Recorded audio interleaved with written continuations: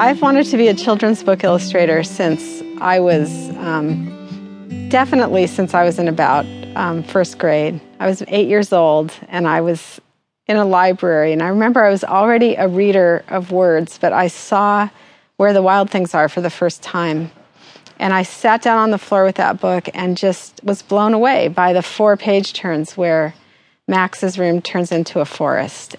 And that did it for me. I just thought, like, I want to do this. I want to learn how to do this. Like, I want to create these page turns that open to changing worlds, that like have that kind of magic. And of course, I didn't really articulate it exactly like that, but I just remember thinking, you know, this is magic.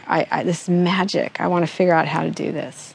And so it was that book, and also Blueberries for Sal by Robert McCloskey, which was, you know, a totally beloved book of mine. I loved that book. And I spent a lot of time studying the pictures in that book, mainly because Little Sal, the character of Little Sal, was somebody that I wanted to be. I mean, it was beyond the point of wanting to know her or feel sort of connected to her. I wanted to literally be her. And I begged my mother to please get me those kind of shoes. You know, I remember going up to her with the book and saying, I want these, like just like this.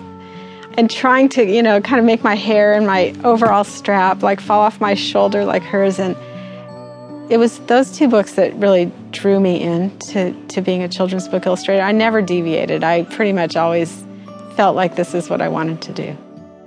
When I was in 3rd grade, my best friend Lisa Gilden was in 2nd grade, and she and I grew up on the same street. And even though she was younger than me, she was sort of bossy. And she said to me, I know you want to be a children's book illustrator, so I'm going to write a story and you're going to illustrate it because this is how it's done. And so she wrote a story called The Friendship Circle, and she gave it to me, and she said, now illustrate it. So I did the pictures, and we were proud enough about this book that we went and took it to both of our teachers because we were in 2 different classrooms. And they thought it was good enough to send to the California State Fair, which we just forgot about it. You know, maybe a couple months later, we heard that it had won an award in the State Fair. And so we were asked if we would do another version for our school library. So Lisa had to remember, you know, because we couldn't go, and there wasn't a copy of it on the computer. We couldn't go Xerox it again. So she had to try and remember what she wrote and wrote it again. And I tried to remember what the pictures looked like, and I did those again. And